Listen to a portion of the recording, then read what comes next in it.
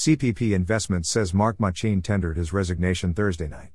The chief executive Mark Machine, who manages Canadian Pension Plan Investments, resigned after it was found out that he went to Dubai receive the COVID vaccine that he arranged.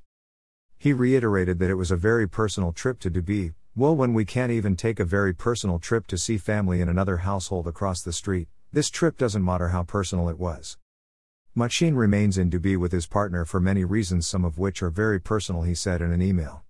The email was viewed by the Canadian press. He also said in the email this was undertaken after careful consideration and consultation. The memo reads: the fund's board has appointed John Graham as its new CEO.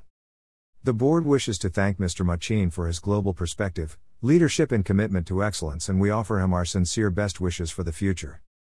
I'm sure as many Canadian people go into lockdowns and are told they can't leave their homes or travel is highly discouraged, we won't be wishing any leadership well wishes that take it upon themselves to use privilege to travel for deeply personal reasons. Or how about when our friends and neighbors are losing everything they built, blood, sweat and tears to build business over a lifetime, to watch them vanishing over this life-threatening pandemic. Glad that he and his partner can afford to stay in one of the richest places on the planet and receive the much-needed vaccines. Good for you, sir, good for you.